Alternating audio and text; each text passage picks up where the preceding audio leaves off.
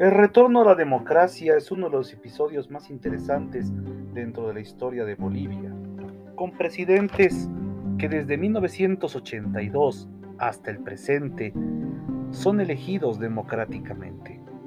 A pesar de que hubo transiciones, gobiernos transitorios como tal, fruto de algunas revueltas, en este caso fueron tres los presidentes transitorios hasta el cuatro, los presidentes transitorios hasta el presente, más que todo por un sinónimo de sucesión constitucional en Bolivia, se sigue respetando un proceso de elección democrática.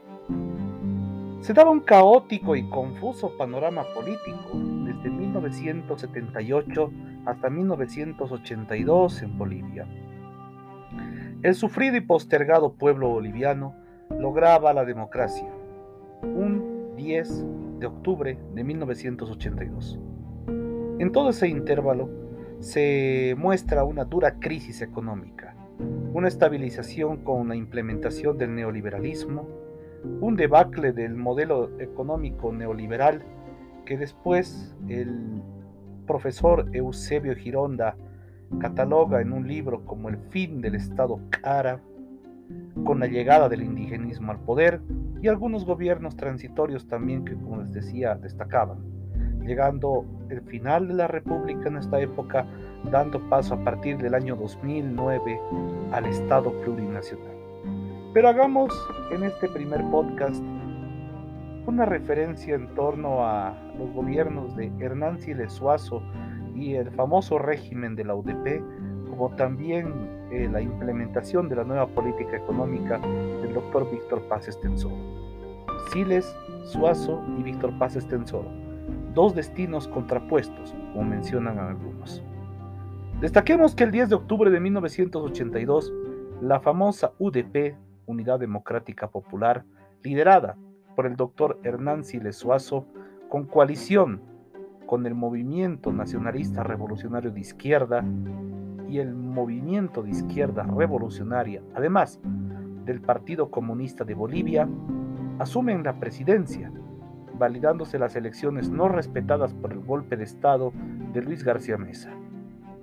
El periodo del doctor Hernán Siles Suazo fue desde el 10 de octubre de 1982 hasta el 6 de agosto de 1985. Como alternativa y esperanza de poder vivir en democracia, dando en principio gran satisfacción al pueblo de Bolivia, además para cumplir la durísima tarea de resolver los problemas del país, en especial de orden económico, ya que el doctor Siles Suazo, antes de jurar como presidente días previos, alegaba que en 100 días iba a resolver los problemas económicos del país, cosa que no ocurrió.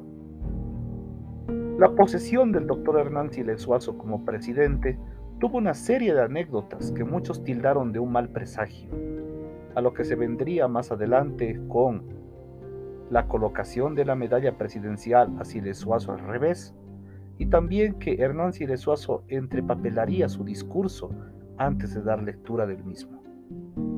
Destaquemos en este periodo también la debilidad político-partidaria ministerial de la UDP y el abandono de sus aliados. Esto determinó el inicio de su acabose y una galopante crisis económica que el común de los bolivianos recuerda con dolor y con desasosiego. A medida que pasó el tiempo, se llegó a comprobar que lo que se esperaba no sería más que un problema tenso y grave. Estos hechos destacan el gobierno del doctor Siles Suazo, una debilidad político-partidaria ministerial de la UDP y además del abandono de sus aliados. Una oposición cerrada y egoísta, compuesta por el MNR y ADN. El sindicalismo anarquizante, que a través de la Central Obrera Boliviana, la COB, determinó huelgas, manifestaciones, bloqueos, presencia de mineros en La Paz, las famosas jornadas de marzo, que son las que agravaron la situación. Sin mencionar una crisis económica que llegó a una situación imprevista, donde el gobierno de Siles Suazo, que habría prometido estabilidad del país en 100 días, no pudo lograr esa promesa. También la comunidad internacional, el famoso Fondo Monetario Internacional como tal, si bien llegó a facilitar préstamos y donaciones estos condicionaron esas ayudas con la cancelación de la famosa deuda externa, devaluaciones periódicas de la moneda nacional y reducción del gasto público. Bolivia fue el primer país en declararse en mora en torno al pago de la deuda externa. Por eso el Club de París declara a Bolivia insolvente, entrando el país a un difícil camino de la hiperinflación. También vemos en este periodo una carencia de artículos de primera necesidad y de la canasta familiar, dando pie al infructuoso control de precios, especulación, negociados con la harina, entre otros. Los sueldos aumentaban en volumen. En Bolivia se ganaba en millones de bolivianos, millones de pesos bolivianos. Se cobraba en carretillas el dinero, pero después no llegó a valer nada, ya que el poder adquisitivo era mínimo. La pobreza y necesidades de las mayorías nacionales eran desesperantes, en torno a que familias tenían que hacer fila para comprar pan y solamente te daban de a 4 o 5 panes por familia. Trágico suceso. Los desastres naturales asolaban regiones con sequías e inundaciones. También vemos de que el vicepresidente Jaime Paz Zamora se suma a la oposición.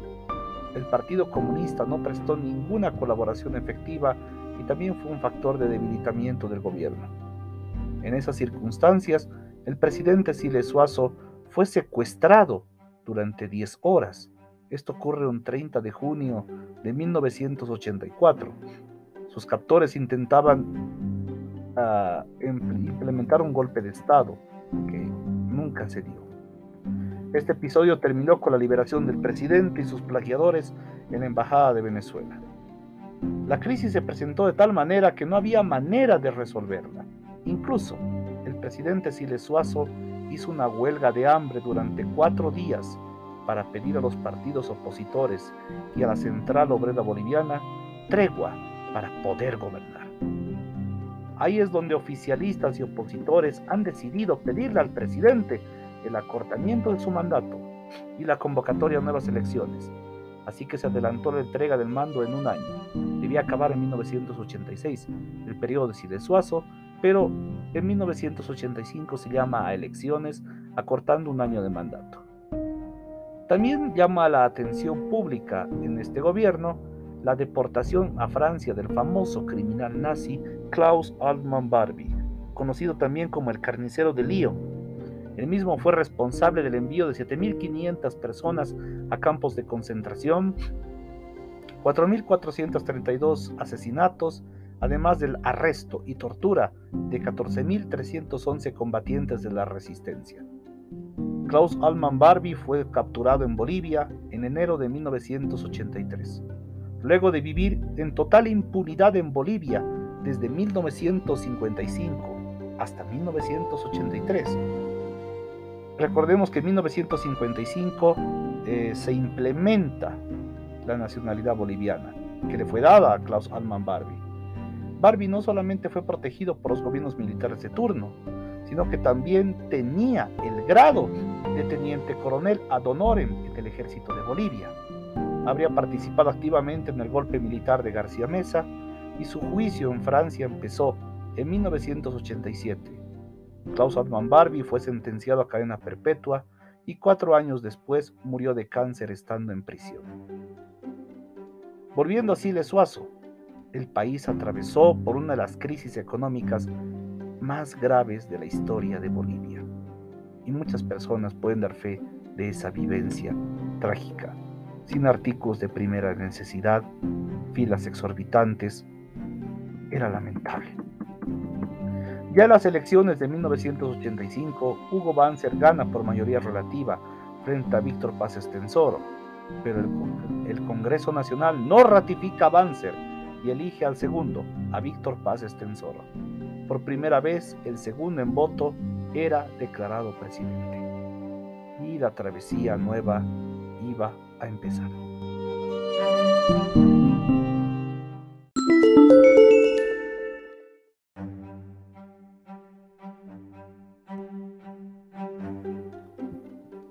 Vuelve la figura del doctor Víctor Ángel Paz Estenssoro al gobierno.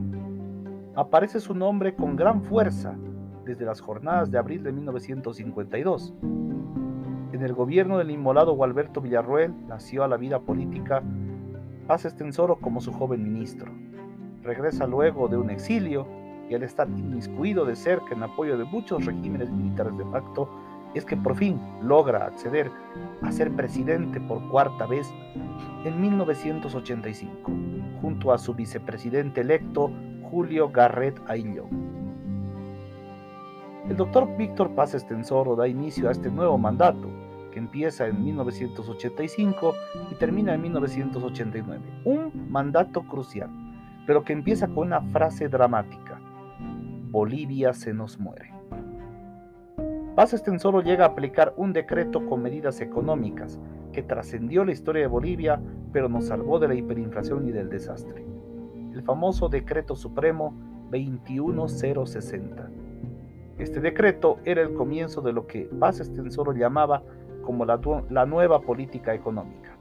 Este decreto planteaba una reducción del déficit fiscal mediante el congelamiento de salarios y un aumento radical del precio de gasolina, el cambio real y flexible del dólar, una subasta diaria de dólares en función de oferta y demanda, declara la libre contratación, reducción del personal del Estado, liberación total de mercado y una reforma tributaria, donde el ciudadano ya podía y debía pagar impuestos. En sí, la nueva política económica se caracteriza por la implementación del Decreto Supremo 21060, por la entrega de empresas y recursos naturales a consorcios extranjeros. También vemos que el que otrora fuera nacionalista por imposiciones del Fondo Monetario Internacional se convierte ahora en neoliberal, implementando en Bolivia ese modelo económico. Con Paz Estenssoro y el 21060 nace el neoliberalismo en Bolivia. Entonces lo que él hizo con la mano, siendo por sobre todo un nacionalista, ahora lo borra con el codo, volviéndose neoliberal. Paz Estenssoro empieza a cancelar la deuda externa y se aplicaron leyes impositivas, es decir, de impuestos al pueblo, ya normas tributarias para el pueblo ya pagaba impuestos. Se determinó la libertad de comercio, la famosa libre oferta y demanda. Se congelaron salarios, las minas y fundiciones paralizaron actividades, despidiendo a trabajadores que fueron relocalizados. Esta nueva política económica frenó la inflación, pero a un alto costo social. Los ricos más ricos y los pobres más pobres, llegando a originar la convulsión social y una huelga general declarada por la Central Obrera Boliviana. El gobierno, por su parte, decreta estado de sitio y exilia a dirigentes sindicales que no dejaban gobernar. Es el caso de Juan Lechino Oquendo, entre otros trabajadores. Para agravar la situación, el mercado de Londres dejó sin cotizar el estaño, ocasionando un descalabro en la Comibol, la relocalización de 23.000 mineros y dando origen a la famosa Marcha por la Vida de los Trabajadores. Esta fue felizmente detenida por el ejército sin un derramamiento de sangre. Pero también empieza la era del narcotráfico con mayor fuerza. La exportación de drogas hacia Estados Unidos llevó las relaciones de Bolivia con aquel país a un grado de extrema dependencia y condicionamiento por el tema de la coca y cocaína. Esto impulsó al gobierno de Paz Estenssoro a dictar la famosa Ley 1008, que fue un instrumento implacable contra el tráfico de cocaína, producción ilegal de coca y el transporte de sustancias controladas, es decir, de estupefacientes, así como la intervención de militares en Estados Unidos. En base al plan de reducción del cultivo de coca en Estados Unidos y Bolivia, el gobierno de Paz Estenssoro logra éxitos contra el narcotráfico, puesto que Estados Unidos aporta con $2.000 por hectárea reducida. Se destruyeron e incautaron fábricas, precursores y productos ilegales. Pero también se logra en el gobierno de Paz Estenssoro el encarcelamiento del, entre comillas, rey de la cocaína en Bolivia. Hablamos de Roberto Suárez Gómez. Pero la lucha relativa, y como ejemplo tenemos que el asesinato en una fábrica de cocaína ubicada en la Huanchaca del famoso intelectual Noel Kempf Mercado, y denuncias, además de acusaciones, de importantes personajes, tanto en el Parlamento como en la prensa, vinculados en la droga. Un hecho significativo en el gobierno de Paz Estenssoro es la visita de su santidad el Papa Juan Pablo II a Bolivia. un 14 de mayo de 1988. Destaquemos que en momentos muy difíciles para el país visitó La Paz, concretamente las ciudades de La Paz y El Alto, visitó Oruro, Sucre, Tarija, Trinidad y Santa Cruz. El Santo Padre, el Papa Juan Pablo II, trajo palabras de fe y esperanza para el sufrido pueblo y dando reflexión a los conductores de la patria, quienes lamentablemente han olvidado los mensajes. La visita del Papa Juan Pablo II es registrada como la primera vez que un representante máximo de la Iglesia visita Bolivia. Esto se dio, reitero una vez más, en 1988, el 14 de mayo de 1988. Su Santidad el Papa Juan Pablo II, el primer Papa que visita Bolivia. Años después, el Papa Francisco visitó Bolivia, pero lo hablaremos en otro